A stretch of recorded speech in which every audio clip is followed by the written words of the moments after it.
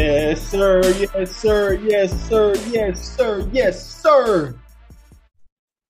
We are back. Yo, Another episode, man. what's goody? What's goody? It's just me and my big bro today, man. So we're gonna turn this one into a Capers Corners episode part two. Well, not part two, episode two. Just discuss some stuff with y'all, man. Like I said, just the two of us, myself, Darius Capers, Kung Fu Cape on the social, well, on the Twitch, on the social medias at Darius_Capers or at Darius Capers on Twitter. Go and introduce stuff to the people, Henry. Ladies and gentlemen, boys and girls, it is your favorite Omega man, the neighborhood hope dealer himself, Henry Capers Jr., and I am back for another episode of the Dynastyers podcast. Today is a Capers Corners Day, so we're going to be excited about bringing some really dope perspectives to y'all from a 1v1 type of conversation. Me and my boy going to go back and forth. So proud to be here. So glad to be here, man. Proud of us getting all the way. We almost through the whole season, bro. We almost all through the whole season, bro. Like, this is crazy. Like, never thought this would be something we doing. But so proud to be doing it with somebody I love so much. My best friend, my dog. Love you, Darius. Definitely want to shout out my social medias. You can always find me at Long Live My Reign, all caps on IG. You can always check me out at caperscaresfoundation.org. Man, it's been a great year. Folks who've been following, folks who've been listening, folks who've been supporting. I want to say thank you. We've been taking care of people left and right. So glad that we could do this, man. We're a little tired, man. We're a little tired, so we're going to kick our feet up, man. But we're going to make sure them gifts, we're going to make sure some food get out there before we head on home for the holidays. So, yeah. Yes, bro. I truly appreciate all those kind words that you have for me. We definitely are getting stuff done for the people this holiday season, man. That's the Capers Cares way to give back when we can. So we truly Already. appreciate all you do for the community, bro. But Appreciate it. like Henry mentioned, man, this is a 1v1 type episode, man. We're going Capers Corners episode 2, man. We got a couple things on slate that we want to discuss with y'all, man, and we want to get Henry's opinion on, and that also maybe get mine on. We want to start with a major topic within the last few weeks, man. And I gotta ask Henry because, man, Henry, a recent HBCU graduate, two time HBCU graduate. So we Yeah. we have to get your opinion on it, man. Prime time, Coach Prime, Deion Sanders left Yeah. Jackson State to take the head coaching job at the University of Colorado. Now, Yeah. how do you feel about that? What is your take on Deion leaving and going to Colorado? Wow. It's been a lot of, well, before I start, I want to say first and foremost, congratulations to Deion. Congratulations, you, Coach Deion Sanders. I want to put some respect on your name. Congratulations on heading down to Atlanta this weekend for the HBCU championship game. Congratulations for winning the SWAC conference. Who is SWAC? This week is Deion. I'm not going to lie to you. He's SWAC until he ain't SWAC, and that'll be after Saturday, after 9, probably, when he heads back to Colorado. Definitely want to shout out to him, man. I think it's huge that he's taking this opportunity. I think that good, bad, or indifferent, we'll talk about the ins and the outs of his decision throughout the course of tonight's conversation. But I have to say, without a shadow of a doubt, I'm proud of him. I'm glad to see that he had an opportunity to jump into a Power 5 conference like the Pac-12. That's a huge leap. Never before in my mind have we seen a black coach, specifically a black head coach, come from head coaching at the level he was at, jumping into a Power 5 program the way he is now. That's a huge jump. It may have been done back in the past, maybe done back in the day, but it hasn't been something I've seen recently. And so I definitely got to tip my hat to him. I like that, bro. I completely agree with you, man. Uh, Deion Sanders is doing something major, man. I truly feel he's not only doing it for himself, though. I feel like he's doing it for his children too, man. His son Shador, he's coming up on that time to where he'll be eligible for that draft, and Yeah. he's already had two tremendous seasons at Jackson State. Tremendous. Tremendous, yeah, bro. I mean, they won back-to-back SWAC championships. Sure. I mean, I believe he's only lost two games in his starting time as a as the starting quarterback for Jackson State. I mean, Mm, Shadour's played well. He's already getting Heisman buzz for the University of Colorado. And not only will that be great for the University of Colorado, but also those kids' chance to go to the league, bro. Like, let's think sure. about it. He's going to have a top 10, top 15 recruiting class when he gets to University of Colorado. He just flipped a 4-star running back from Yep. Notre Dame True. to Colorado. So, and I mean that's completely different levels of schools as well. And it's just it's tremendous, bro. I truly, truly, truly appreciate what he's doing. And I'm actually pulling up Shadour's numbers now. His first season as a quarterback for Jackson State, 3,200 yards, 30 touchdowns to 8 interceptions. And then the second season, 3,300 yards passing, 36 touchdowns, and 6 interceptions. And I mean, bro, I'm looking at the schedule here, bro. They've been undefeated this season, and then, bro, they've been a tremendous team with him at the helm, bro. So if he can get to Colorado and be half, I won't say half, but if he can be 3/4 of what he was at Jackson State on this Pac-12 level, but I think he has as good a shot as anybody. I mean, like Prime said, like Coach Sanders said, they coming. Right. They're Facts. coming. They're not. Man. He's not coming to play around. They're coming to beat people and take names, bro. And that's how it should be. I mean, No, I I mean do. that's real, right? That's real. I can't take anything away from that.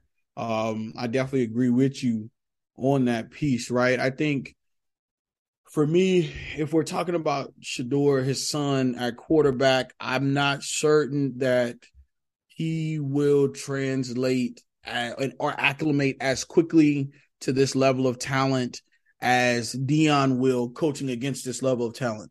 I hope there is not a steep learning curve. I know there will be a learning curve. I've been around the game of football long enough to know I've coached my own level of football at that I coached football at that collegiate level long enough to know that there will be a learning curve. He's basically gone from freshman year of high school to junior year of college. That's like the jump, right? I'm not crapping on Jackson State or the SWAC conference or HBCU football in any way, but I don't know about the pace of play. I think the pace of the game will be a little bit faster to the extent that if he really wants to be that guy, if he really wants to live up to the hype, if he really wants to live up to the Heisman draw that he has right now, he's going to have to play good football, man. He's going to have to be a pound for pound dog. And that learning curve is going to have to be very minimal for him to be able to come into the game, put up 300, 400 yards a game, do it at 60+% completion. He needs to be doing it at a turnover ratio of 3-1, 4-1. He needs to be able to maintain that level of consistency across 13 games, 12 games. Needs to be able to fight to push his team into a Pac-12 championship within a year. He also needs to be able to try to push his team into the postseason bowl game eligibility, because they're not going to be a Power 5 team. I mean, or a playoff bound team. That's just not going to happen.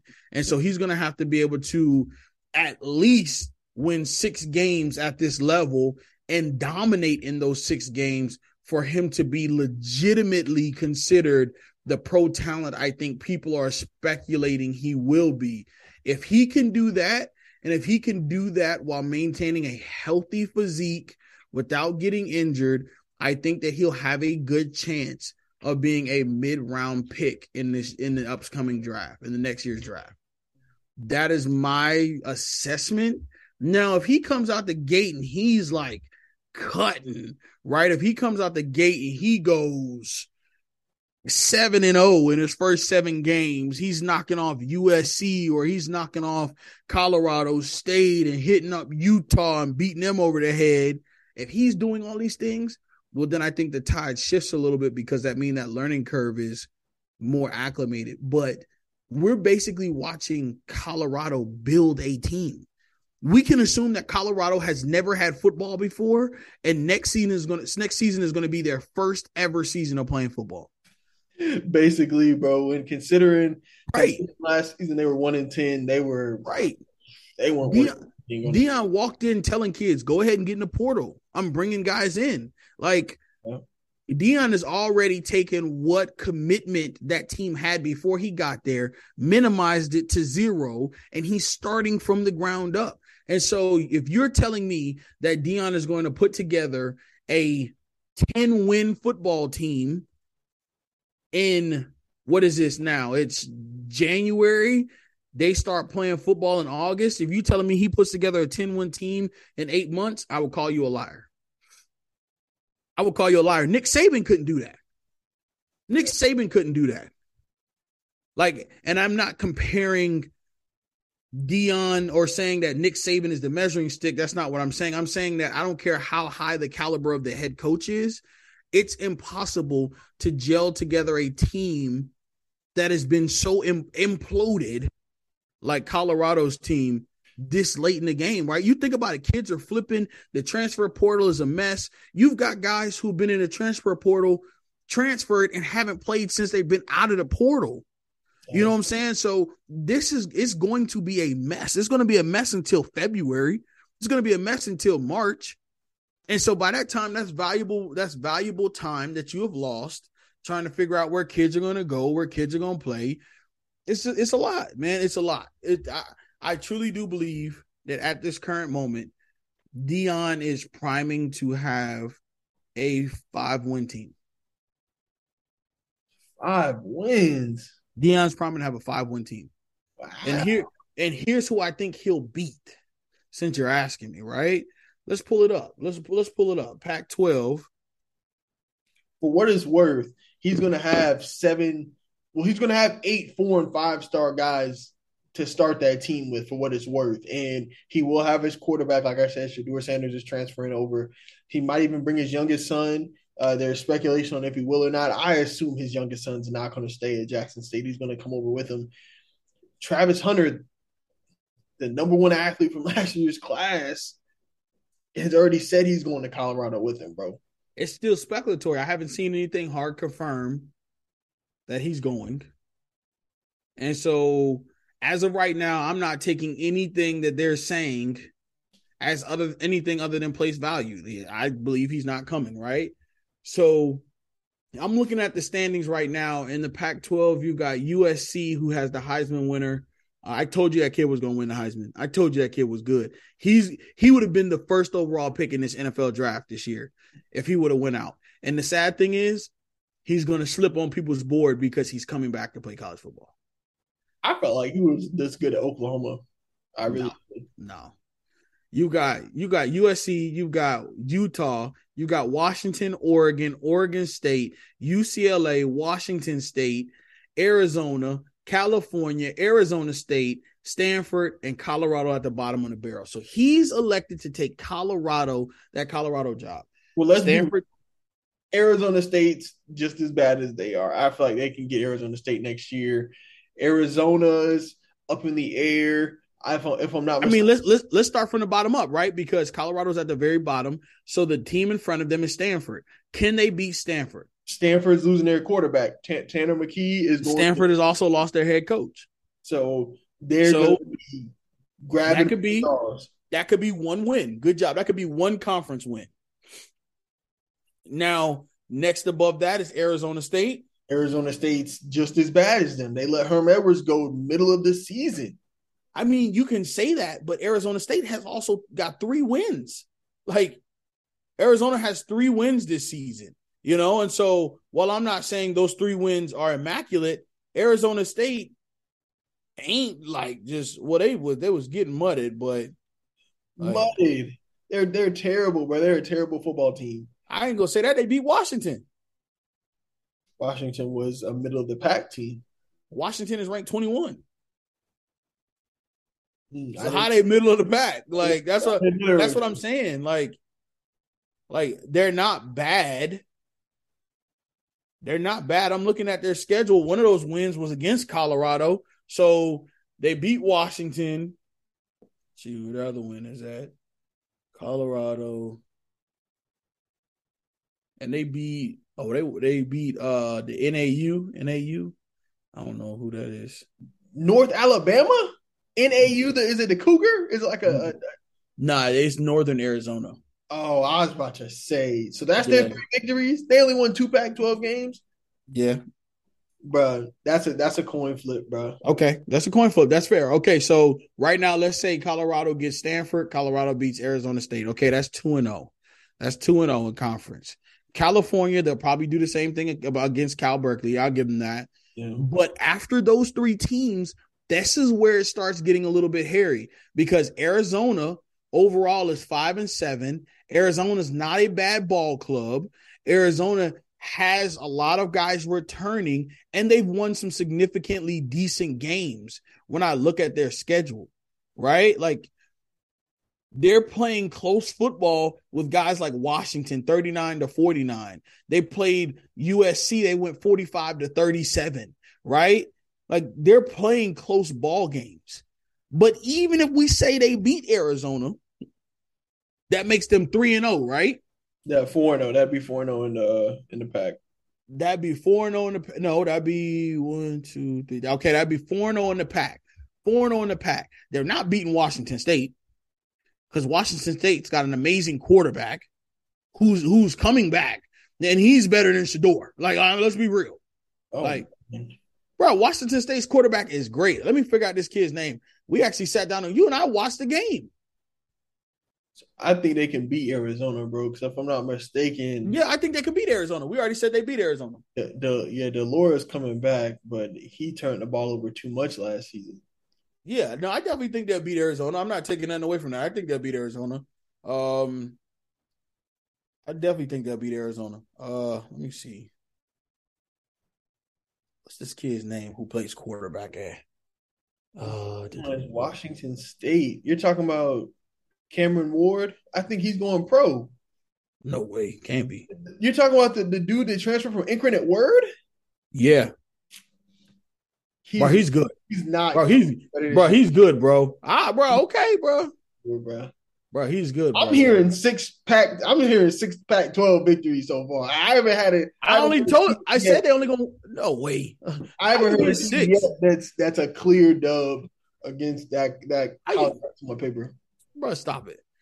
Bro, after Washington, okay, so even if we give them Washington State, that's 1, 2, 3, 4, 5. That's 5 wins. UCLA, they not beating them. UCLA is 9-3. We're not beating UCLA is getting DJ Uiagalelei is transferring to them. Yeah, but because isn't Dorian Thompson going to the league? I think he's either graduating or going to the league. Yeah, I think Dorian Thompson probably is going to go in the league. I mean, but Uiagalelei gonna smoke. He close to home. He gonna smoke something.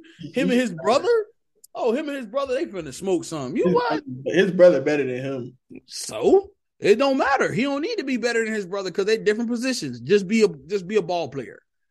Just be a ball player. That UCLA team. Yeah, DTR is graduating, so yeah, it's gonna be his show. Yeah, so smoke. So they 1, 2, 3, 4, 5-1. Oregon State 5-2. Oregon 5-3. Washington 6-3 because Washington always, they always slip up. So I give Colorado. Colorado beat Washington. They not beating Utah. So 6-4. USC they gonna mud them. They gonna beat them twice. So I'm just looking at it practically, right? Like that's just if they go through and run the gauntlet, right? But the truth is, man, Deion is gonna try to play some talent, some lower seed talent. So I wouldn't be surprised if Deion don't put Jackson State on the schedule.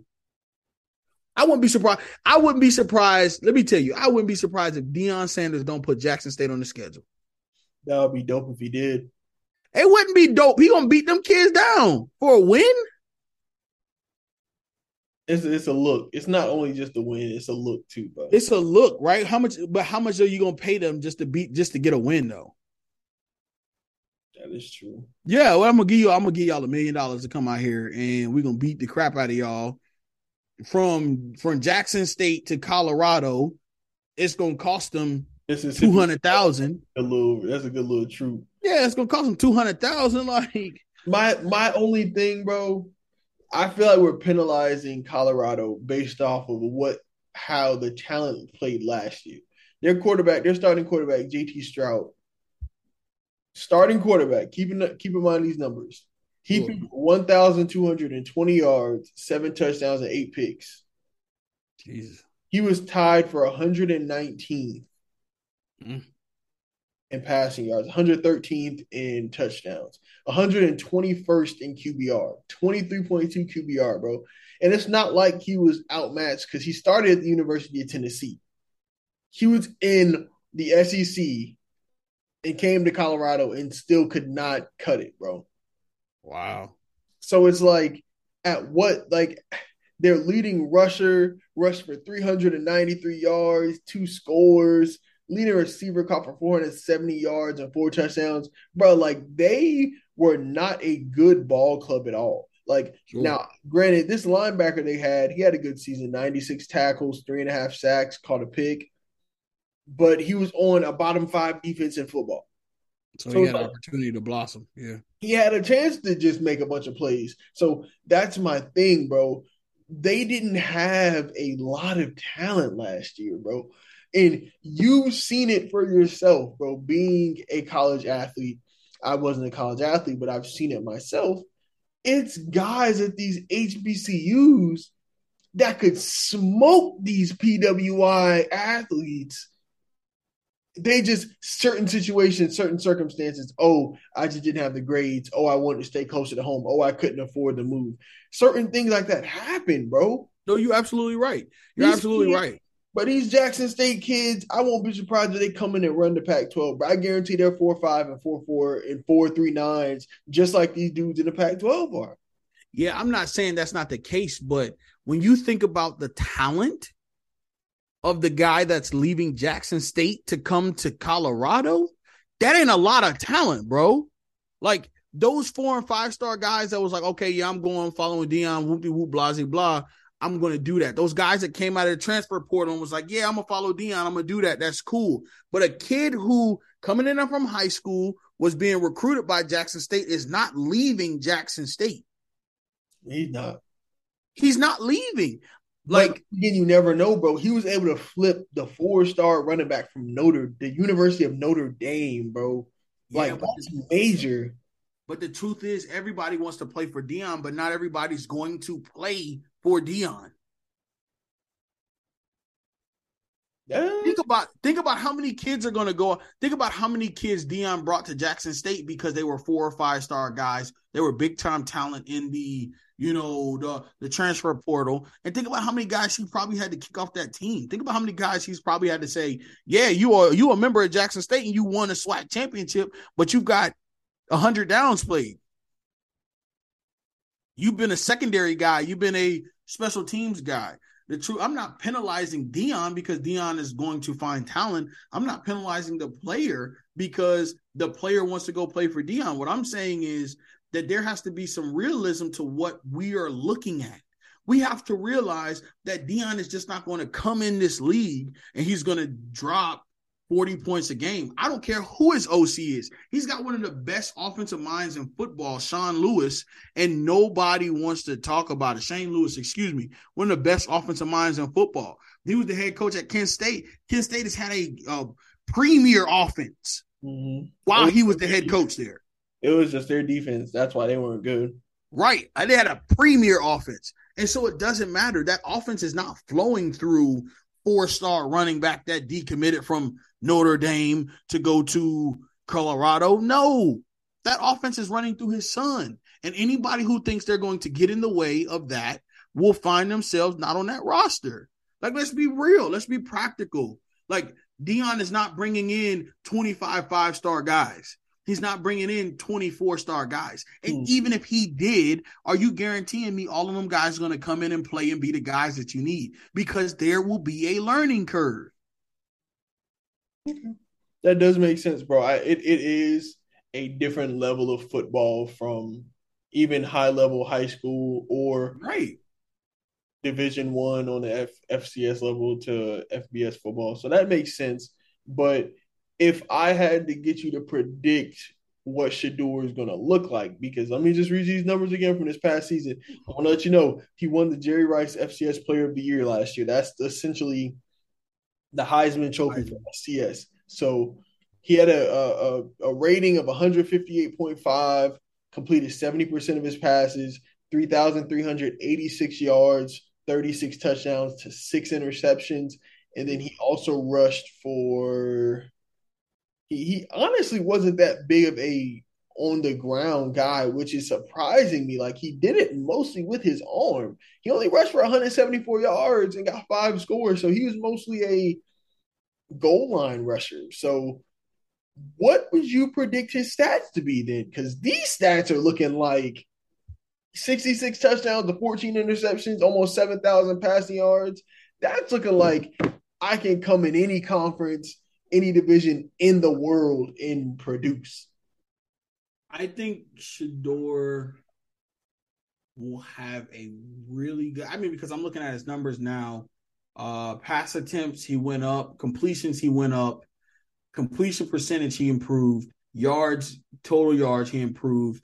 His yards per average kind of went down, but by 0.2. He went up by 6 touchdowns. He went down by 2 interceptions. His QBR, his rating is significantly higher. So those numbers are good, but that lets me know that he's comfortable. He's gotten fluid in the level of competition he's playing. If we want to see Shador have a really good year, he's going to have to be a 2-year guy at Colorado. Shador does not need to be thinking of going to the NFL after this year. Shador's peak in college will be his senior year. If he stays healthy, gets comfortable, helps that team grow, helps that team build, commits to being the starter quarterback for that roster for at least 2 seasons, I wouldn't be surprised if he even tries to use that COVID year maybe. And so he plays 3 years at Colorado with dad. I wouldn't be surprised. He could be a Heisman winner. His second year, his third year, he could really peak and start showing these same type of numbers again. But I think next year Shador is going to be I think he's going to be a high 50% completion guy. I think he'll, I'm just telling you, I think Shador will be, I think he'll be below 64, anywhere between 50 and 64% completion, which is still pretty good, right? That's not significantly bad, especially at that level. He's going against some serious talent in the Pac-12.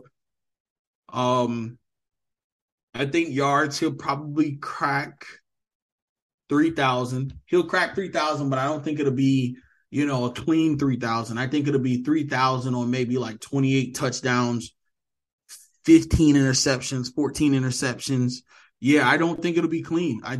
I don't think it'll be clean, not in his first season. Does it change anything that he was being recruited by the Florida States and the Floridas and the Alabamas and the Georgias out of high school being a 4-star prospect? Yes and no. I say yes because had he come out of high school and went to a Florida State, went to one of these other schools he was being looked at and his last name wasn't Sanders, can we guarantee that he would have been a dog? Can we guarantee he would have been a player? If we say yes, that's fine. But even then, can we guarantee that he would have been competing for a starting job with all of the other quarterbacks that ranked so much higher than him? You get what I'm saying? Like he wasn't the number one player in the country. He wasn't, top 5 quarterback in his class. Like I couldn't even tell you where he sat in his class at quarterbacks. Yeah, I know he was a 4-star in terms of where he sat in his class. I'm not 100% certain off the top of my head either, but I know, like I mentioned, he was a 4-star. He was getting a lot of love from a lot of people. Better yet, let me take a look at his 24/7 Sports real quick. So his last name was Sanders. Coming out of Trinity Christian, 6'1", 200 pounds. He was a 4-star. He got a 91% composite score.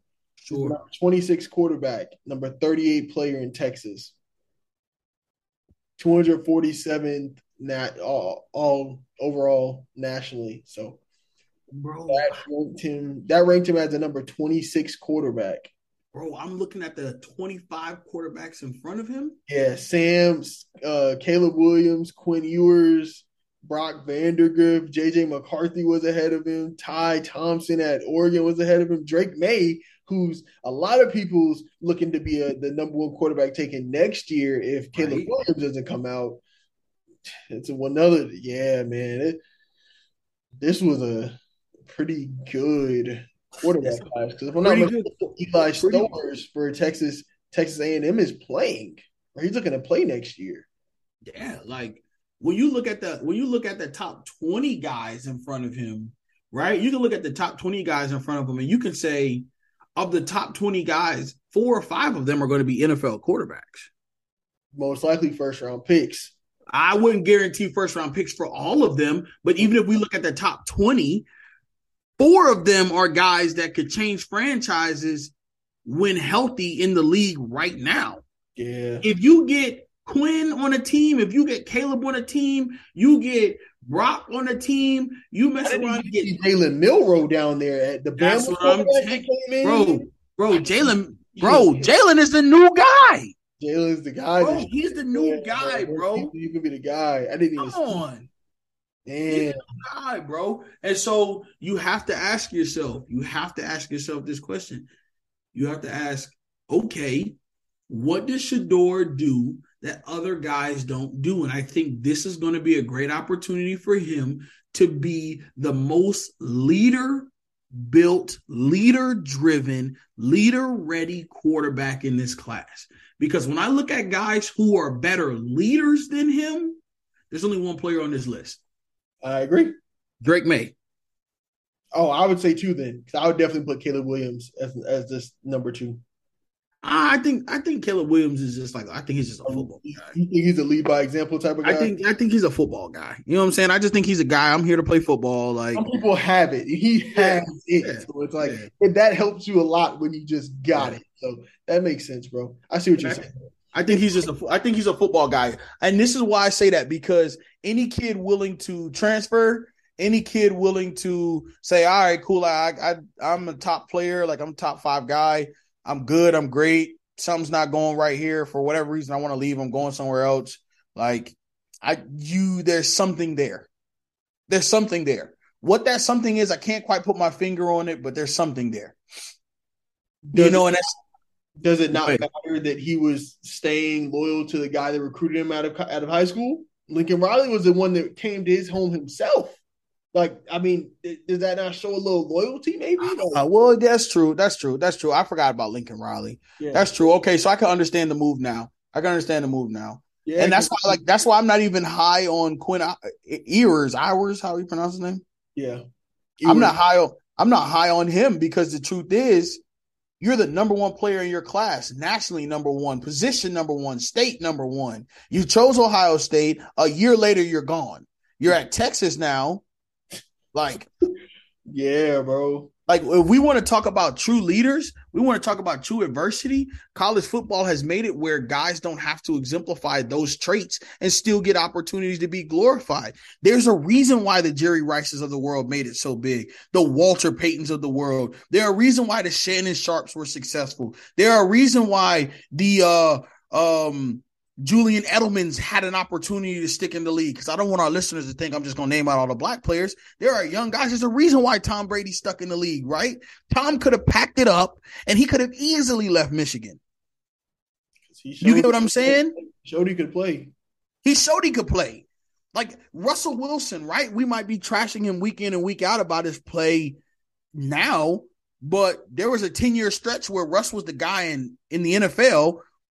Russ was also that guy in college, and he showed I'm going to stay loyal to my team, North Carolina State. He was there doing this thing for a while. He graduated and utilized his grad year at another school for a bigger platform. Like, we're looking at the college football has given agency for players to be indecisive about their decisions a year after making those decisions. Bro, I played football in a time where if you transferred, you had to sit out for a year.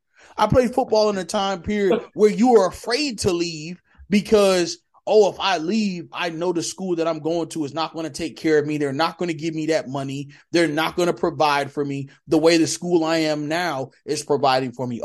I don't want to leave because I don't want my FAFSA to get jacked up. Like, these are all the elements of when I played college football. Dog, now these guys can jump into the portal and know without a shadow of a doubt that this school I'm at now is paid for and the next school is going to be paid for. And if I don't like it here, I'll go somewhere else. I want you to try me. Cool, exactly, bro. And that's the thing that really, really, really burns me up, because it just, like you said, where's the loyalty for your team? I mean, like you said, in Caleb Williams' instance, I completely understand it. I mean, Lincoln Riley was the reason you came to Oklahoma. That makes complete sense, but some of these people's case, like you said, Quinn Ewers got recruited to Ohio State. I mean, you're there. Beat the guy in front of you. Is it that you don't want to wait? I mean, CJ Stroud's going pro this year. You could have easily been there and backed him up for 2 seasons, learned, came in, and then just cooked as a junior. It typically only takes 1 season or 2 seasons max for people to want to take a quarterback in the first round. I mean, I don't understand it either, bro. It's crazy. It makes no sense. But I mean, now with everything that's changed in college sports, man, it makes sense that they had to change the transfer rule, because kids are going to want to go where they can get the most money and where they can get the best opportunity for themselves, because sometimes this is it for a lot of players. So, man, they're going to have to change that rule. Like, it's going to have to be a rule that they change. Oh, that's dope. I know this guy, Robert Gillespie, the running back coach at Alabama. I know him. He was at, if I ain't mistaken, he was at Duke, Carolina last year, the year before. Got a chance to meet him at a coaching clinic. Yeah, bro, like it's tough, right? Because I look at a guy like white dude with the mullet. What's my man name at the top? Quinn. He chose Ohio State as if Ohio State didn't already have a starting quarterback. Didn't have CJ Stroud. Like, he was there. He was like, I'm going to Ohio State to compete with the guy for what reason? I'm the number 1 player in the country. I'm not telling you not to follow or go to the best option. I'm not telling you, don't consider the Alabamas or the LSUs or the Ohio States. But it's hard for me to consider those when I know I'm going there with Bryce Young in his first year as the starting quarterback. Or, dog, I'm going to Southern. Or with CJ Stroud coming off of throwing 4,000 yards. Bro. And he put 2 receivers in the NFL in the first round. Like, that doesn't make sense to me. I'm going to Southern Miss. And then I can go to Southern Miss, I can cook, and then I can transfer. And now I'm looking at the prize instead of just sitting on the bro. I'm with you 110%, bro, because Quinn Ewers, maybe you listen to this, maybe you don't, man, but you being the number 1 player in your class, bro, there's no reason why you should have ever committed to Ohio State. There's no reason at all. What? You are not going to beat CJ Stroud, bro. And that's no disrespect to his talent, but CJ Stroud was already there and showed he can thrive at Ohio State. Why were they going? He was already in the mix. It didn't. He was already in the mix. It made 0 sense. It made 0 sense to me, man. I don't want to keep berating the kid, but it's just like, come on, man. You gotta, like you said, it's all about making the decisions and living with them and sure. But and so it feels and for the listeners, right, it feels like we've kind of got off topic, but we ultimately, I say all that to say this, right? I think that Shedeur, while he was highly recruited, I think a lot of it may have had to do with his last name, why he had some of the big time offers. And I think a place like Jackson State was perfect for him because he was able to go there and hone in on his craft. If you look at him now, he's a much better thrower of the football than he was coming in. And Jackson State helped him do that. Now, the only issue is because he came in and developed at this level, and he's now transferred to an elevated level, while other people have played at an elevated level and transferred laterally. I hope that his learning curve keeps him, one, healthy, and two, keeps him productive. If he can be both healthy and productive, I see him being successful, but I also see him needing more than one season. I don't think he's a Heisman guy right now. I think in year 4, maybe year 5, when he's 23, when the quarterback sit carousel, when some of these guys who we think are coming out don't come out or don't show up, when the quarterback carousel is a little bit depleted, some of these older guys that we see in the league have retired, the Matthew Staffords, the Tom Brady's. When we see some of these guys transition from one team to the other, the Aaron Rodgers, the Russell Wilsons, when we see those guys transition 3 seasons from now, I think there will be space for Shedeur to come in and not only come into the NFL, but blossom in the NFL with all of the wealth of experience he has. A 5-year college quarterback who can come into a franchise right now and be that mature leader that he is. Man, that team is going to be, a gold mine in the making. Shedeur can come out with a full-time degree, a full 4-year bachelor's degree. He can get some master's experience at Colorado. He can now get an MBA, MPA, whatever he's looking for. So now he's setting himself up to be able to use that Sanders last name that is so iconic, that is so world class, to not only be successful on the field, but also be successful in life. Shedeur could really write his own ticket to where if by 30 he doesn't want to play football anymore, he doesn't have to be like dad and be on his way to his 15. He doesn't have to be like his dad and having got traded because Jerry Jones don't want to pay you, the 49ers don't want to pay you, Atlanta wants to trade you for whatever reason, right?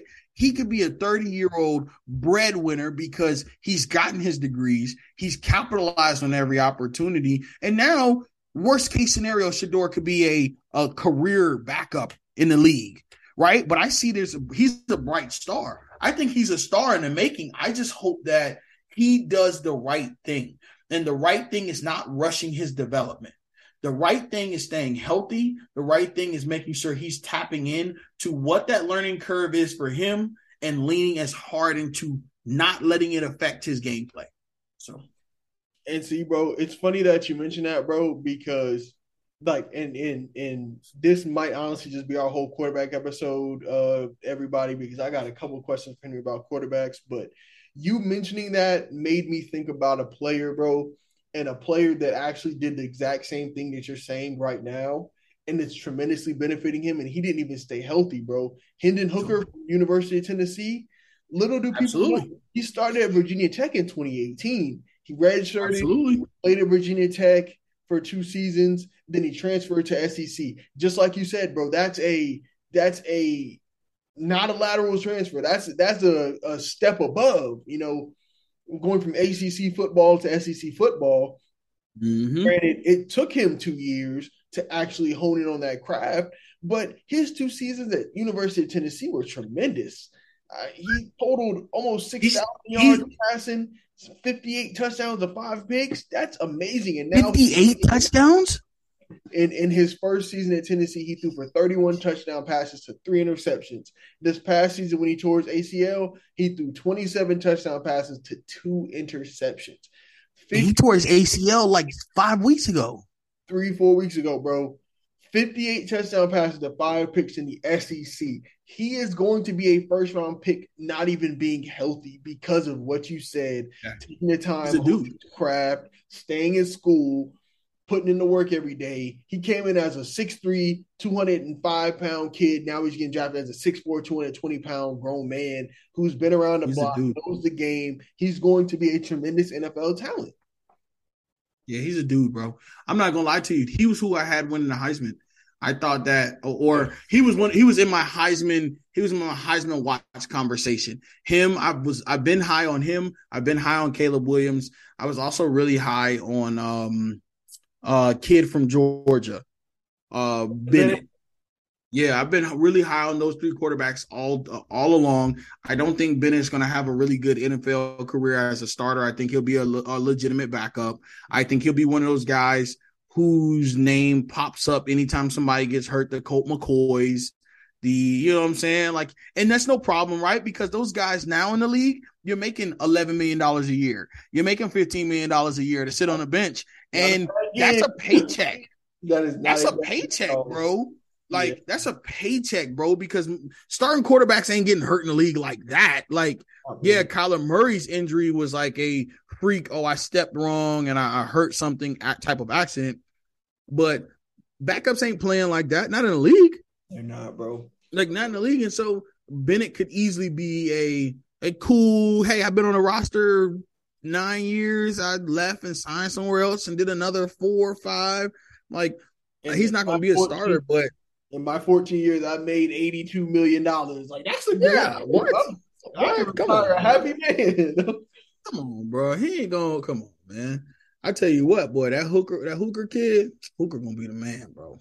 Yeah, Hooker gonna be the man, bro. He get on the right roster. I mean, he gets somewhere like Washington, or he gets somewhere where it's like a black city where like he can like really thrive in an offense that like leans into him, like a Washington, like a Detroit, right? Like if he gets into a place where he can really make that role his own, man, that Hooker kid gonna be the truth, bro. To be honest, bro, I like Detroit, bro. I know in the first episode of Capers Corner, I had them taking CJ Stroud at 3, but the more and more that the Rams keep winning, that draft picks are falling down that board. So I mean, right. If it continues to fall, I say they go defense with that first pick, a receiver, and then try to take Hendon Hooker in the second round because I think he'll be there, bro. So I agree with you, bro. If he gets to the right team, Dan Campbell, oh man, that would be amazing. And he doesn't have to play right away. They still got Goff.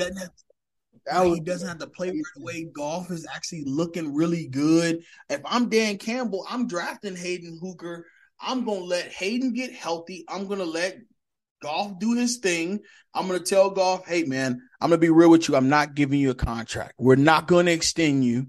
It's been a pleasure having you. Exactly. We're going to help shop you. We're going to help shop you to whatever organization you want to be at. If that's the Seattle's who will be looking for a quarterback, if that's the Denver who's looking for quarterback competition, if that is, the Chicago's, if that is, we're going to shop you. If that's Tennessee who's going to need a quarterback soon, right? Because while they've got Malik, he's not going to be there long. Like, they're not going to play him.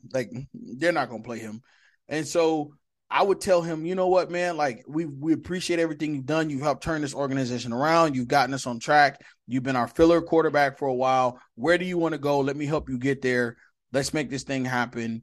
And Hayden got the keys to the car, Jack. Like, yeah, bro. Hayden he couldn't be my backup too long. He couldn't be my backup too long, dog. He got to play for me.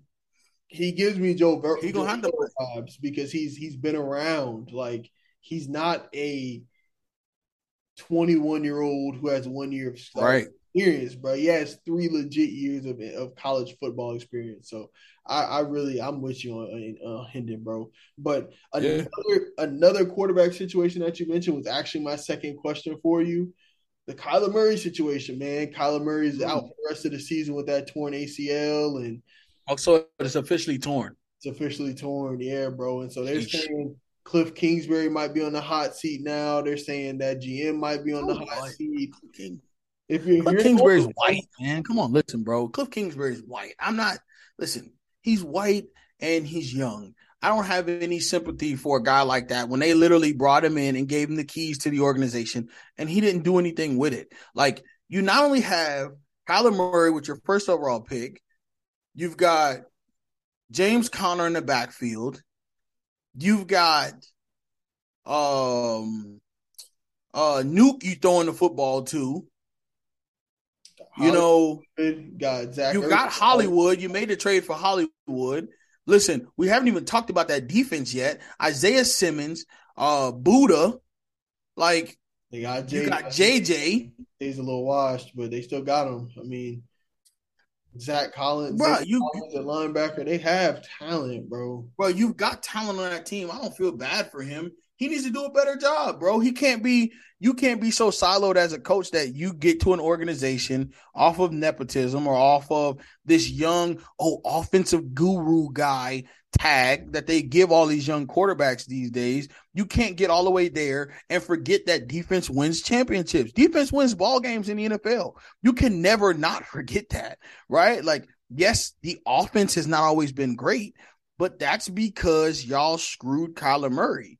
Like, y'all screwed Kyler. Y'all made Kyler feel as though he wasn't doing something right or he wasn't being successful. And even if that is the case, he's also your franchise quarterback because you just gave him $300 million.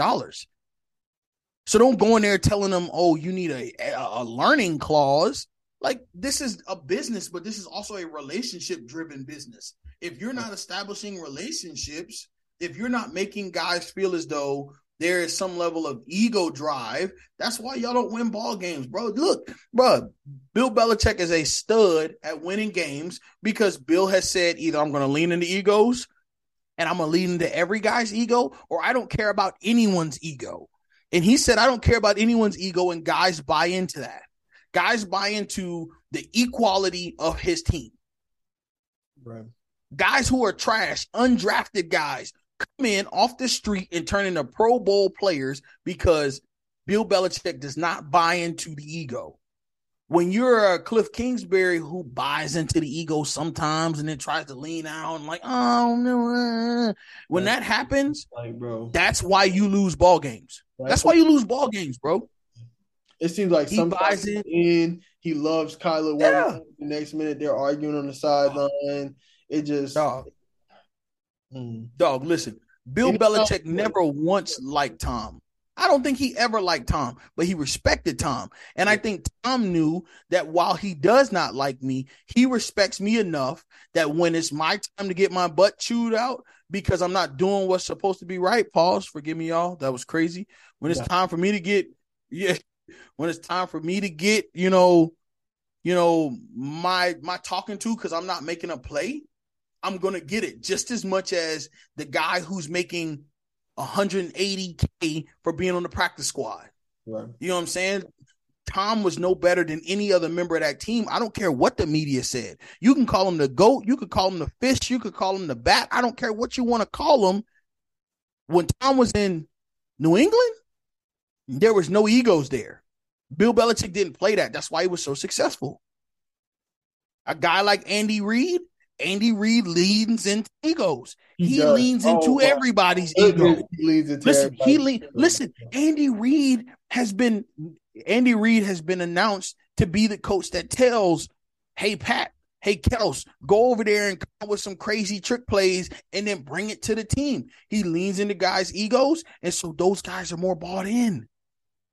Those guys feel happy. Those guys feel connected. That's how football works. Football is a game full of emotionally immature men who come together and try to win games. I played the game. You can ask anybody. You can ask any football player who plays it. Why do you get emotional when you get ready to? Why do you get emotional when the national anthem is playing? Because you ain't got no control of your emotions. But that's also the drive. That's also the love. That's also the invigoration of the game. The game makes you feel so connected, so plugged in that like you can only be one way or the other. That's one of the reasons why the last program I was with, and I won't put that program out there, but I will tell you the reason why we struggled was because we had a coach, a guy leading our organization who was one way sometimes and another way the other times. That's why the kids couldn't trust him. The kids couldn't believe in him. The kids thought he was a snake and a viper, which he is. He's a snake. I'm a down low, dirty snake, bro. But the reason why they saw that side of him was because those were the actions he put out. You know what I'm saying? Like when you're a coach, you can only be one way with guys. I can tell you, bro, that you can call any player I've ever coached. Cape was a dick. All the time. All the time. I was a jerk, bro. All the time, bro. Like it was times when it was like, we was heading to church and I'd be a jerk. Man, we just beat a college team by 40-0. And I'm dogging guys. I'm trashing guys. You have to, right? You have to pick one side. I'm not saying you've got to trash kids. That's not what I'm saying, or trash players. What I'm saying is you have to pick a way and stay with that, because that's what these players remember. That's what sticks with these guys. And the one moment you switch up, they see it as an opportunity, one, to take advantage, and two, as an opportunity of disloyalty or distrust. Right. And so that's why I think Cliff Kingsbury is on the hot seat. That's why I think there are guys like McDaniels, who just got that job, who might be on the hot seat. That's why my man out in Denver is on the hot seat, because he switched up. Dude at Denver, my man was like, oh, we got Russ. Here you go, Russ. Russ on there. Unlimited. Bronco country. Let's ride. Right? Instead of saying, hey, Russ, you're new to this team. There's obviously some baggage you're bringing in, because if you were the guy, Seattle never would have gotten rid of you. Let's be real. Seattle would have never gotten rid of you, because that Seattle team is showing you that Seattle wasn't the issue. Yeah, they can still compete. They can still win. They'll compete for the right leader. Right. They'll compete for the right leader. And so it's not that Seattle is the issue, that you were the issue. You came in with baggage, but rather than you telling him, hey, you're another member of this team, you're new here, we're going to put that captain tag on your jersey, but you're going to act like every other single guy on this team. They said, no, Russ, you come in, we want you to run the offense. Bring some of that stuff over that you did out in Seattle and show me what you got. And what happened? He came in an environment where he truly wasn't prepared and ready to go. That's why that team exploded, because we see that Denver defense is great. That Denver defense is good, bro. Amazing, bro. They're a top tier defense, bro. They hold people to top tier defense. You get the right quarterback on that team, that Denver team might make a playoff push. And it's because Jerry Jeudy makes plays. Bro, Jerry Jeudy, Sutton sometimes makes plays. Sutton sometimes makes plays. But it's funny you mentioned that, though, bro, because if I'm not mistaken, reports came out that Russ has his own office at the Bronco facility. He flies separate from the team. He has to have all these hotels on the road to bring his family with him. Like, he's actually like the superstar of the Broncos. Right. He's Madonna. Like, and like, that's one of the things they didn't see. Like, we didn't see that with the Legion of Boom, right? Like, I watched the interview that Richard Sherman did with Marshawn Lynch, and Marshawn said it. Dog, you cannot be my quarterback and I can't call and reach you. I got to text you. I can't pick up the phone and call you and want to talk. Like, that's an issue. Or I got you're my quarterback. To you, yeah, bro. That's an issue. Like, especially when we're in season. If you're home with your family, that's cool. But dog, I can tell you, man, when I was playing college football, when I was coaching football, man, me and the coaches on the phone all the time. Yo, what's up, bro? Man, I don't care if we just played a game. I don't care if we just played a championship game. We on the phone chatting it up, kicking the, just because the game is so entrenching. You get so consumed by it. You can't tell me you have that much of a disdain for your teammates that you don't like. That's why that's why guys on the hot seat. Guys like Dan Campbell was on the hot seat 5 weeks ago. He's not anymore. Guys like Ron Rivera was on the hot seat 5 weeks ago. He's not anymore. Why? Because they have stayed true to who they were. They have stayed true to the mentality of their type of coaching. You know what I'm saying? There are guys out here who we're getting ready to see lose their job because they just switched up. That's it. I like that a lot, bro. Yeah, that being transparent and being real is important, especially when you're dealing with grown men like they are in the NFL. They can spot the fakeness a mile away, man. And they've been around the game too long. Too long, bro. Too long. Just kind of staying around the topic of quarterbacks. Like, I'm gonna give you an example of what I'm looking for, but what's one team that you want to see them replace their starting quarterback now? Like, for instance, for me, I know this guy about 3-4 weeks ago was an MVP candidate, but man, I want to see the Miami Dolphins replace Tua, bro. I'm gonna be honest with you. I feel like this is their ceiling with Tua, a wild Sure. card team. And Sure. I feel like if they were to replace Tua with maybe, I know you've mentioned it numerous times, I've mentioned it a time or two, Lamar Jackson, if they continue on the path that they were wanting to go last offseason and get Tom Brady, I mean, it's a few people that can elevate that team, man. And so I Sure. would like to see the Dolphins replace Tua just off of the strength of I feel like this is as far as they can go. I also would like to see my Jets replace Mike White, but if I'm being honest, like not talking about my Jets because I feel like I talk about them all every week. But I would like to see the Dolphins replace Tua, man. Who you got? Mm. That's a great question, man. I was sitting here thinking, I would I have two teams that come to mind. Two teams immediately come to mind. My first team is Green Bay. I've always said I think Aaron Rodgers, this is his last season in Green Bay. I think Aaron Rodgers is going to Las Vegas.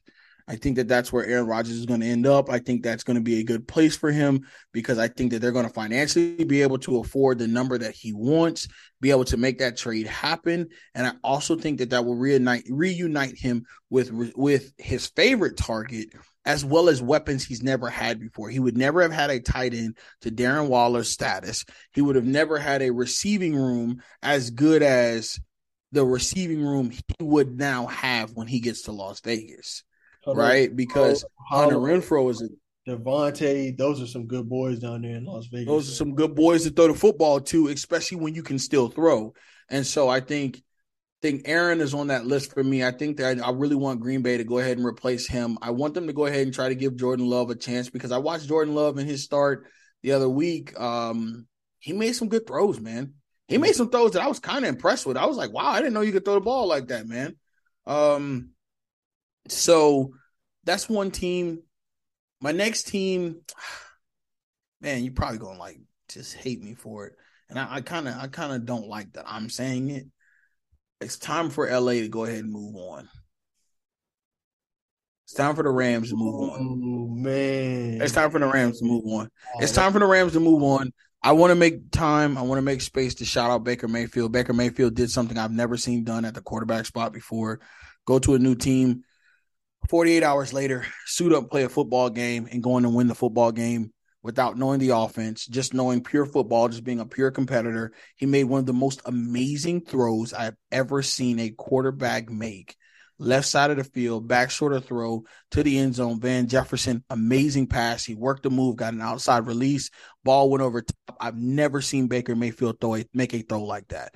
I can tell you that I was a pure Heisman level play. That's why Baker won the Heisman.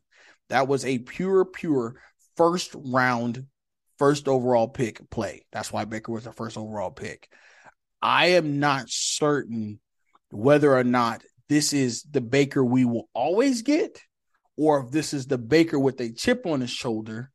Either way, I think that Matthew Stafford's time in football is drawing to a near because I have seen some speculation to say that there are some significant injuries that he has sustained over this past season that could be potentially life-threatening depending on how he gets hit, what type of healing he undergoes.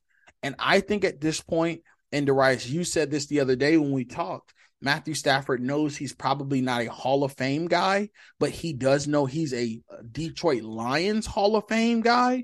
And I think that may be enough for him because he's not only proven his value and his ability in his first year and with a new organization, similar to what Tom has done, right? In that, okay, I left an organization I've been with so long, different from Tom. He was not winning a lot there. He got to a new team. He immediately went and won a Super Bowl. And so I think that is huge. That's phenomenal. But I think now he knows I've got the MVP. He's had an MVP before, right? He's been the MVP of the league, right? He never was MVP of the league. Okay, so he was never MVP of the league. He MVP of the Super Bowl? No, Cooper Kupp was it. Yeah. Okay, so to be honest, his career is 2 times lackluster. Yeah, bro. Very lackluster. Yeah, I mean, let's be. He has a bunch of records though. He has a bunch of passing yards, bunch of Yeah, passing touchdowns, but a bunch of interceptions. yeah, he's and the guy. and that's okay, right? That's okay. I think he knows that I don't have the awards, but I have the Super Bowl. I did the thing. It's time for me to go home. And if Baker Mayfield is the filler, he's not a bad filler based on Thursday night's game. Right. Now, if he plays any better than that, Baker Mayfield now has a new home to be that guy in. But if he plays any worse than that, I think Baker Mayfield finds himself on the street again. So I think right now the Rams are up in the air about their quarterback position. The Rams are the Rams of 2020 all over again. Yeah. The Rams are the Rams of 2020 all over again. Something to do with the quarterback. Yeah. Lackluster running game, injuries on defense, questioning what they're going to do at quarterback, receiving room's not the very best, think about it. Like with Cooper Kupp injured, with Aaron Donald injured, with Matt Stafford injured, that's the 2020 Rams team. That was after they let go of Todd Gurley. That was like, we have nothing left. And the worst part about this Rams team is, at least in the 2019-2020 Rams, you still had Jay Ram playing at an all-pro level. Jalen Ramsey's looking like he's on the end in his career too, bro. It's just who put. My man be getting baked like Ziti, bro. My man be getting baked like Ziti, bro. I really didn't believe he'd get roasted like that. Dog be out there getting flamed, bro. Bro. If it wasn't, like you said, that Thursday night miracle that Baker did, man. Devontae was embarrassing him, bro. Devontae Adams was embarrassing him. So, bro, that was a great game, bro. That was an amazing game. Mm-hmm. That was an amazing game. One of the better Thursday nighters that we've gotten this year. Mm-hmm. So, I mean, it's just, I'm honest. I'm surprised you didn't say a name that I know you became a big fan of this year. I was surprised you were going to mention something about Geno. That's just one last quarterback I kind of want to bring up, man. Sure. Where do you see Geno? What do you see Geno doing this offseason, man? They say he's gonna demand a pretty penny. There's a lot of quarterback needy teams that are gonna be calling Geno Smith's phone. I'm gonna be honest with you. If I'm Geno, I stay in Seattle, man. If I'm Geno, I stay in Seattle. I stay in Seattle until they prove to me that they've got an answer for that quarterback change. If you can prove to me that we've got the assets and the ability to bring in a quarterback that's better than me, I said, Pat, I'll be the backup quarterback. But as of right now, there is no better option. Who y'all gonna put in Locke? Locke is not better than me. Like who y'all gonna go get? Russ? Russ can't get it done. Where y'all gonna find a guy that can start right now? You can trade for any backup quarterback in this league right now, and they're not better than me. Geno Smith is a top 32 quarterback right now in this league. Yeah, that's true. You're not going to go bring in a guy. You're not going to go get Cam Newton. Like if you get what I'm saying, Like right. If I'm Geno Smith has literally made the declaration that says, you need me and you have to keep me. Right.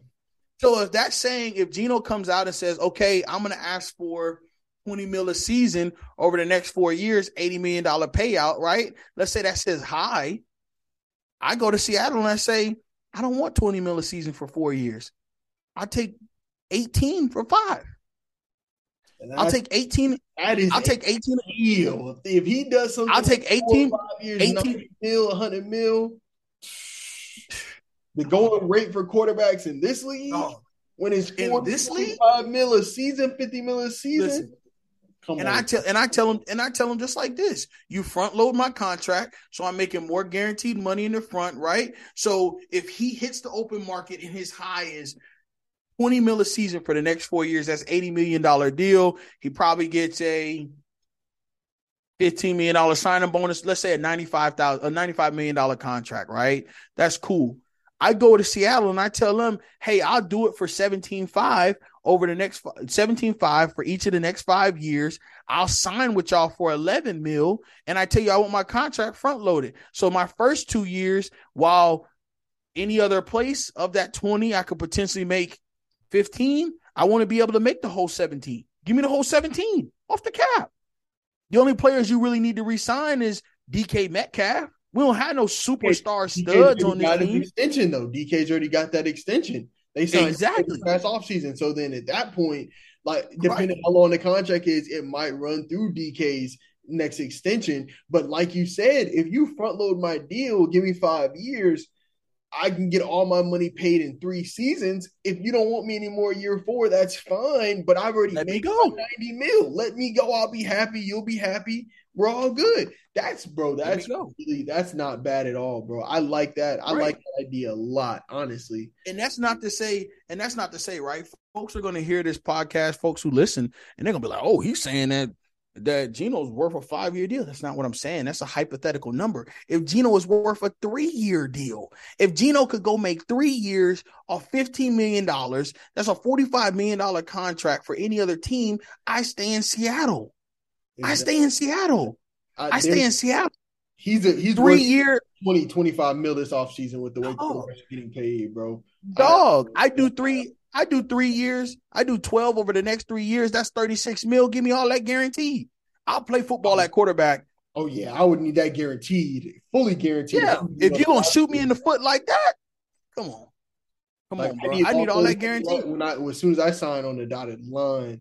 Sure. Bro, absolutely. That brings up a valid thing I want to talk about too, bro. Because free agent quarterbacks, it's a couple. I know we'd already talked about Geno. We talked about Baker. I'm getting the idea that you think Baker probably should stay in LA just off of the Stafford situation. Absolutely. What about and plus with the relationship that he has, with Sean McVay, because they were telling the story on the radio that Baker Mayfield and Sean McVay sat next to each other on the plane when Baker Mayfield was heading to the NFL draft. Mm-hmm. They were able to talk football in the entirety of the plane. Now, folks, listen, this is a story that they told on the television. I'm just reporting it. I'll give y'all a source if y'all really need it, if y'all hard pressed, right? But this is the story they told, and they said that they built a relationship where they stayed in contact during his entire tenure and in Cleveland. Yeah, that's wicked. That's wicked. That seems wicked, shady, don't it? That seems a little shady. That's wicked. I don't think there's a player out there that could be like, oh yeah, me and Bill Belichick be talking on the phone. Like, that's wicked, bro. Like, it must be Baker. They was like, whatever. Right. But I mean, it's cool that Baker had built that relationship so that way he could find a job. This is Baker's last chance, I think. Yeah. I think anything now, Baker is done. Baker gonna be at the house with Cam Newton. Okay. And I got three more free agent quarterbacks that are coming up this offseason that I just kind of want to, like, teams you think they should go to, because you said Baker, stay with McVay, which makes a lot of sense. Geno, stay with Seattle, which makes a heck of a lot of sense because, like you said, what's the better option? Jimmy Garoppolo. They thought he broke his foot. They thought he'd be out for the rest of the year, but they're speculating that he might come back during Yeah, they're saying he might come back during the playoffs. He didn't need surgery for it. So Brock Purdy needs to keep playing. Keep Brock Purdy playing. Okay. And this is what I do. Okay. Yeah, this is what I do. If I'm the 49ers organization, Brock Purdy's my starting quarterback all the way through the playoffs. I don't care if he loses in the first round. I don't care if he wins the Super Bowl. Brock is my guy. Because Brock is commanded that offense in a way that I don't think Trey Lance or Jimmy Garoppolo has done more recently. I think those guys truly believe in Brock. And I think that they are so happy to see him as a young quarterback that I think Brock needs to stay the guy. But with that being said, this is Jimmy Garoppolo's last season in San Francisco. Where do you think Jimmy should go? And that honestly opens up another question. What does Brock Purdy have to do to keep that starting gig as a quarterback? Do you think it's a world where he stays the starting quarterback for the San Francisco 49ers over Trey Lance? Or do you think that this is just for this season while Trey gets healthy, it's his gig next year? Those are two really good questions. First question, I think that Jimmy Garoppolo becomes a New York Jet at the end of this season. I wouldn't mind. Starting off season. I wouldn't mind Jimmy. If he's healthy, I wouldn't mind him. I think Jimmy Garoppolo becomes a New York Jet. I think that makes the most sense right now. Jimmy Garoppolo is a strong face. I think that New York would love him. I think that would be a great place for him to make some money. Oh, yeah. In a make money in the game and outside of the game. He now becomes the face of this Jets team. He reminds people of who's the guy that won y'all Super Bowl back in like Super Bowl 3?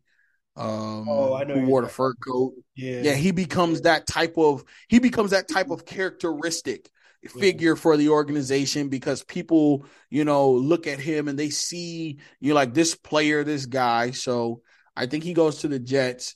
Does Purdy is there a world where Purdy stays the starting quarterback? I think if there were 100 different multiverses, right? You and me love superheroes. Yeah. If there are 100 different multiverses, 10 of them, no, 12, no, 18 of them have Brock Purdy as the starting quarterback. Now, which one we're in, I don't know. Which one of them we're in, I don't know. I think that there is, I'm usually not wrong when I come up with stuff like this. And so that's why I'm being very cautious about what I speak on Brock Purdy. I need more time to see him play. But I did watch the highlights of that San Francisco Tampa Bay game. He made every throw. Every throw, bro. He made every throw. He made every throw. If y'all want to watch a good game, listeners, y'all pull up that game on YouTube. He made every throw. He made every single throw. He made throws that he was not supposed to make.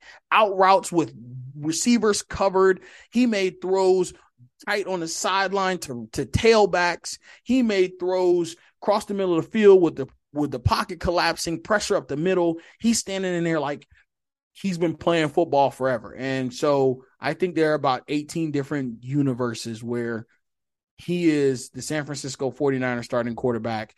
I think there's also, of those 100 worlds, 18 he's in San Francisco. I think there's a strong 10 where he's not in San Francisco, but a starting quarterback for another team. I could easily see a team make the trade because they're so impressed with the resume that he's put on display. Yeah, bro. I could easily see a Rams team. Jesus, I call them St. Louis. They haven't been in St. Louis a while. LA, right? I could easily see an LA making the call. I could easily see a Denver making the call, right? Yeah. If I'm Denver, why not go get Brock Purdy? We got Russ for this long period of time. Let him sit behind Russ. Let him learn a little bit. Hey, Russ, we don't want you to play no more. Let him go play. We've seen all we need to see. Right. Now, the only bad thing about that is Russ has got that team gridlocked so bad in the contract. I just think it's upsetting. Like, he's going to be their guy until Russ is like 38 and 39. So you ultimately, you cut him, you trade him, you blow up your roster forever financially. At this point, you kind of got to ride Russ out. But even then, if you ride Russ out, hey, like, it is what it is. We got to find somebody who can throw the football. Like, I could see Purdy being the quarterback for Detroit.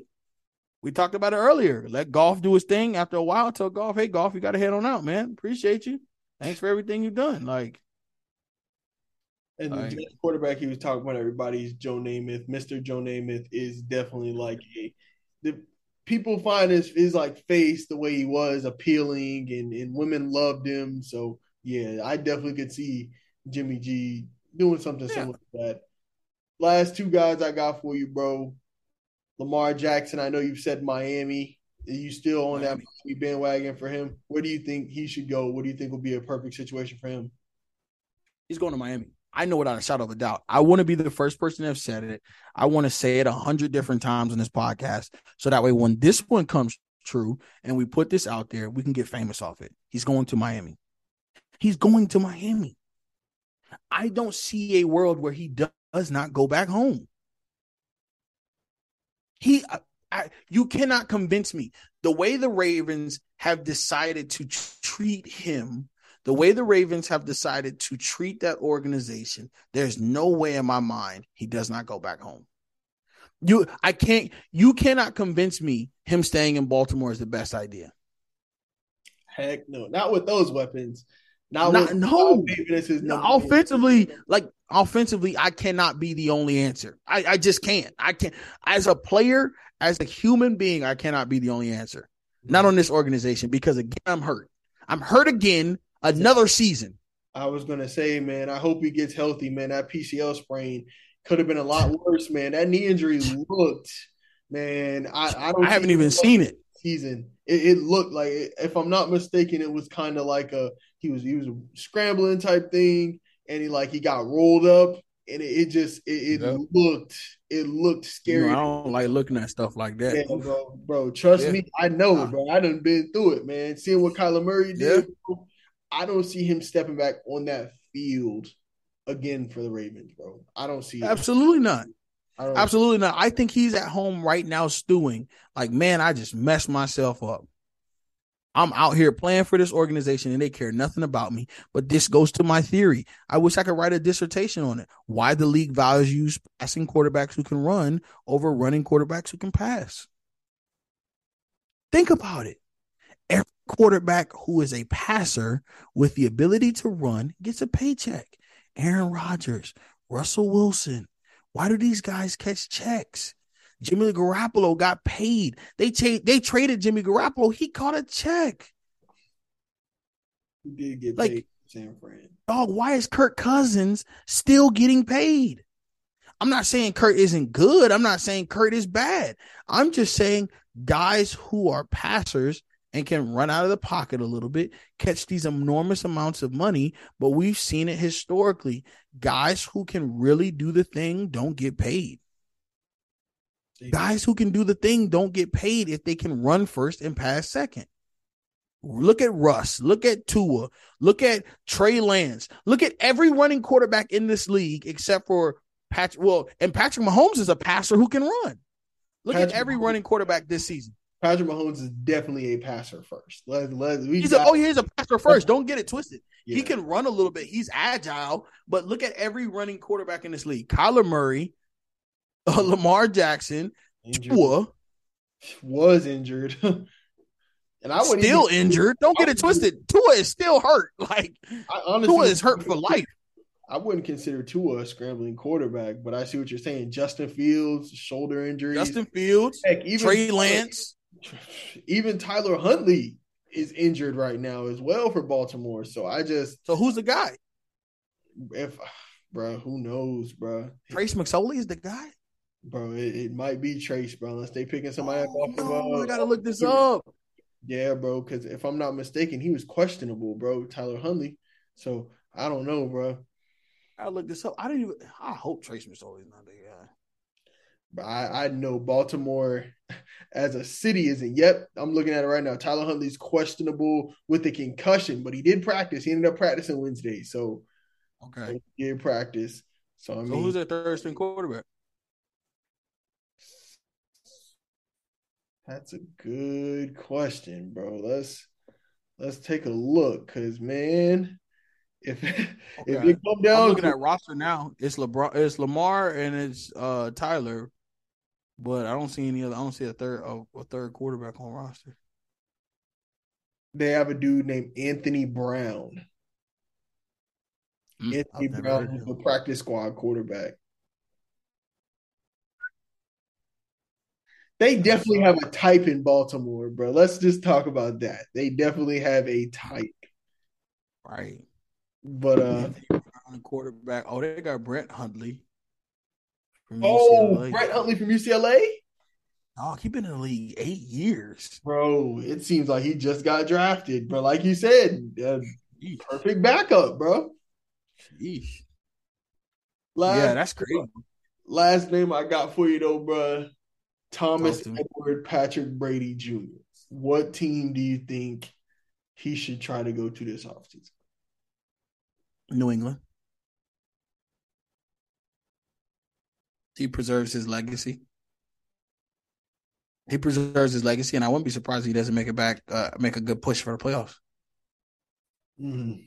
I go back to New England. If I'm Tom, I go back to New England because San Francisco doesn't want you. Need you anymore the way Brock Purdy plays. Yeah, they don't need you anymore because the truth is, even if they're like Brock Purdy isn't our guy, okay, cool. Well, Trey Lance will be back next year, so we still gonna play Trey Lance. Like, you go somewhere where they're potentially trying to be good, like a Tampa Bay, like a New Orleans, like, I mean, New Orleans has got a solid team. You think about Tom Brady throwing to Michael Thomas, Jarvis Landry, Taysom Hill. Yeah. Olave, he's got Alvin Kamara out of the backfield. They bring in some offensive line pieces. That defense is still decent. They can bring in some pieces. You got Marcus Lattimore. You still got Cam Jordan. Like, that's not a bad decision in New Orleans, but That I division, just that division is very winnable. that division is always winnable. You know what I'm saying? Like, you're always going to win well in that division. But I head back to New England, man. I head back to New England. They welcome you back with open arms. They give you more money than any other team will because you're 46. You know, they're going to give you any more money than any other. They're going to give you more money than any other team will because you're Tom Brady and you've got such a legacy here in New England. Mm-hmm. I do my last year, my farewell tour. Hey, y'all, I'm officially going to retire. I know I BS'd a little bit. I bounced around. Hey, I come in the locker room every week. All right, guys, I know this is my last week. I really want to make it to the bowl. Let's try to get out of here, man. Like, let's have a good push. You're going to get a bunch of no-name guys who are going to sell out for contracts. And so that team is going to win 4 or 5 more games than they legitimately should. They're going to compete with the Bills. They'll split the Bills. They'll beat the Jets. They'll beat Miami. They'll split with Miami if Miami gets Lamar Jackson. Heck, that makes him a 10-win team. That makes him an 11-win team. He goes in. He competes. Last time he makes it through at least the first round. He gets close to the AFC Championship game. He might duel a guy like a Patrick Mahomes. He might duel a Josh Allen. He wins that game. He makes it to the Super Bowl. He loses that game. He rides off in the sunset looking like a dog because he went back to the place that ultimately didn't want him and took them somewhere the quarterback they drafted didn't take them. See, that was my next question. That was going to be the next point that I had. What does that mean for Mac Jones? Mac Jones stays on that team. He's only sitting on the bench for 1 year. Mac Jones becomes a much better football player sitting behind Tom Brady for a year than starting for 4 years. Mm. Think about it. If Mac Jones starts for 4 years, Mac Jones might not get a re-sign on that team. But if Mac does 2 years, sits behind Tom for a year, and then comes back in for that 4th year and plays like it's looking like, because this is year 2 for him, he sits behind Tom for year 3. They go ahead and bring him back year 4. They probably give him a deal. They probably are going to like really lean into his development. Man, he's going to be a guy. He's going to be a dude. He'll be a dude. We'll be looking at Tom Brady 2.0. I like that, bro. I like that a lot. I hadn't thought about New England. I'll be honest with you, but I like that a lot, bro. That would really I go back to New England. I go back to New England. Perfect. Like you said, everything will come full circle. Yeah. And win, lose, or draw, he rides off into the sunset. Now he can at least look at his career and say it was an amazing career. Mm-hmm. Hey, I won 6 Super Bowls with this organization left, won another one, came back and took them deep into the postseason. We just didn't have the gas or the mustard to get us there, but I did everything I could in my career. I played, I passed all the numbers, I broke all the records. I did everything anyone could ask of me in this sport. I've done it. MVPs in the Super Bowl, comeback players of the year. I've literally won every single award that you ask of me. I've won everything. The only thing he doesn't have, if I'm not mistaken, is a Walter Payton Man of the Year award. That might be the only thing he has. Because that might be the only thing he doesn't have. Towards ACL, he did. I forgot about that. Yeah, he's comeback player of the year. And so it's like, dog, listen. Like that's a win. Tom could walk away and Tom could write his own ticket. He could sit courtside of every game. He could be that dude, bro. Tom could be that dude. I like that. Tom could be that guy. If Tom really want to be. So a lot, bro. That'd be amazing. That'd really be amazing, bro. Seeing him back in that red and white and blue, that'd be amazing, bro. Huge. I'm sitting here looking now. Oh, wow. 2006, they had 2 Walter Payton of the Year winners, LaDainian Tomlinson and Drew Brees. 2016, they had Larry Fitzgerald and Manning, Eli. Makes sense. Mm-hmm. Larry Fitz is a class act, man. Yeah, he's a class act. I hate that he's not in the NFL still, but I know he was just tired, man. Oh, yeah, bro. Russ won it in 2020. Wow. That's interesting. Oh, there it is. So, before we get out of here, man, Yes, sir. I gotta ask you this last thing regarding quarterbacks, man, because it seems like the MVP is coming down to a two quarterback race, bro.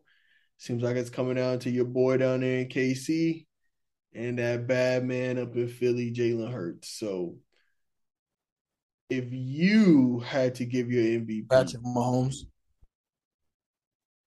Patrick Mahomes. No question about it.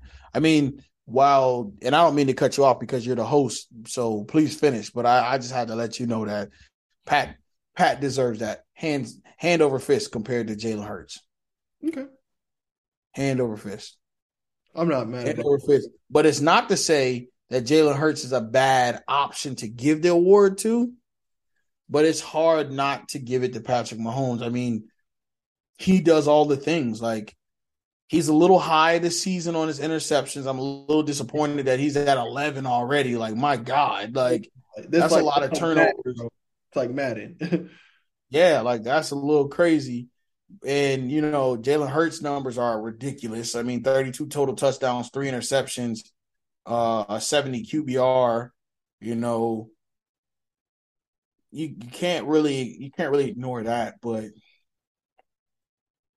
you gotta give it where it's due, man. And Patrick Mahomes again is doing. Patrick Mahomes has been the bright spot of consistency. So Okay. I mean, and he's been extremely consistent without the resources he's usually had. Mm-hmm. Like Tyreek Hill is having a all world year.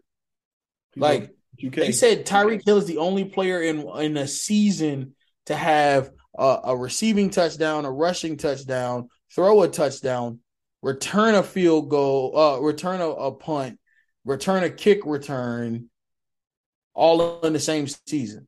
Like that's an all world season. Like he's icon. Like no question about it. But truth is, man, Patrick Mahomes is just doing the thing, and he's doing it well, bro. He's doing it well, bro. Someone that's number 3 on that list is Joe Burrow down there in Cincinnati as well. He's having a good season too, but that makes a Yeah, lot of sense, bro. I'm a Pat Mahomes fan. I like Pat. I can't even argue with that because man, he's playing well, bro. I like Jalen it's Hurts. So I would love for him to get it, but I feel like if he does, this will be him peaking, and I would want him to keep growing as a player, to keep developing. So sure. that makes a lot of sense, bro. But And I think somebody who we need to talk about, man. We need to talk about this guy, bro. We need to talk about this guy. Jettis, man. I think Jettis is like hard number 2, bro. for Jettis is hard number 2. He's better than 4 of the quarterbacks leading that award. bro, yeah, him and Tyreek are on pace for 2K, bro. Tyreek got like 1460 and Jettis got 1500, bro. It's with like 4 games left, bro. It's crazy, bro. This makes me feel a lot better about all the mad numbers we was putting up for real, because it shows that real people are doing this, so it makes a little sense. Yeah, Right. there's something else, bro. I love that they got Geno Smith's name on here. For MVP, he's probably Report like, came out this morning. He is on this list. Technically, he would be like 9. I guess 9. That makes sense. Like 9 is. I love that. Yeah, I love that for him. shout out to Gino. Shout out my dog Gino. Hey, My dog Gino, man. but last but not least, man, we got to leave our words of wisdom, whether it's Capers Corner, whether it's the Dynastyers as a whole with the OG unit, or whether it's the visitors. We got to leave with the words of wisdom, man. I got something for y'all, man, sent from my brother Alex. He was unable to be on this episode, but he did want me to leave y'all with the words of wisdom. He wanted me to say, good things come to those who wait, but great things happen to those who work. And that's just major, man. That basically just put icing on the cake for what we're all about here at the Dynastyers, man. We're all about hard work, man. We're all about getting to that paper, getting to that money, making stuff shake, prayer, and putting in work, man. Those are the two P's you gotta have: prayer and putting in work. So I truly appreciate him for saying that. I'm just gonna let that be it. I mean, man, what more needs to be said? Work hard every day, get to what you need to do, and God will bless you. Absolutely. Absolutely. Well, folks, it's your boy Hen Dog again with another little bit of nugget, a little bit of wisdom just to keep you going throughout your week. Definitely want to share with you that it's important to value. We as humans, we have learned, we have been taught, we have been conditioned to put a value to everything. There's a value to your time. There's a value to your vehicle. There's a value to your work. There's a value to this piece of paper we call currency. So value. Learn to value today.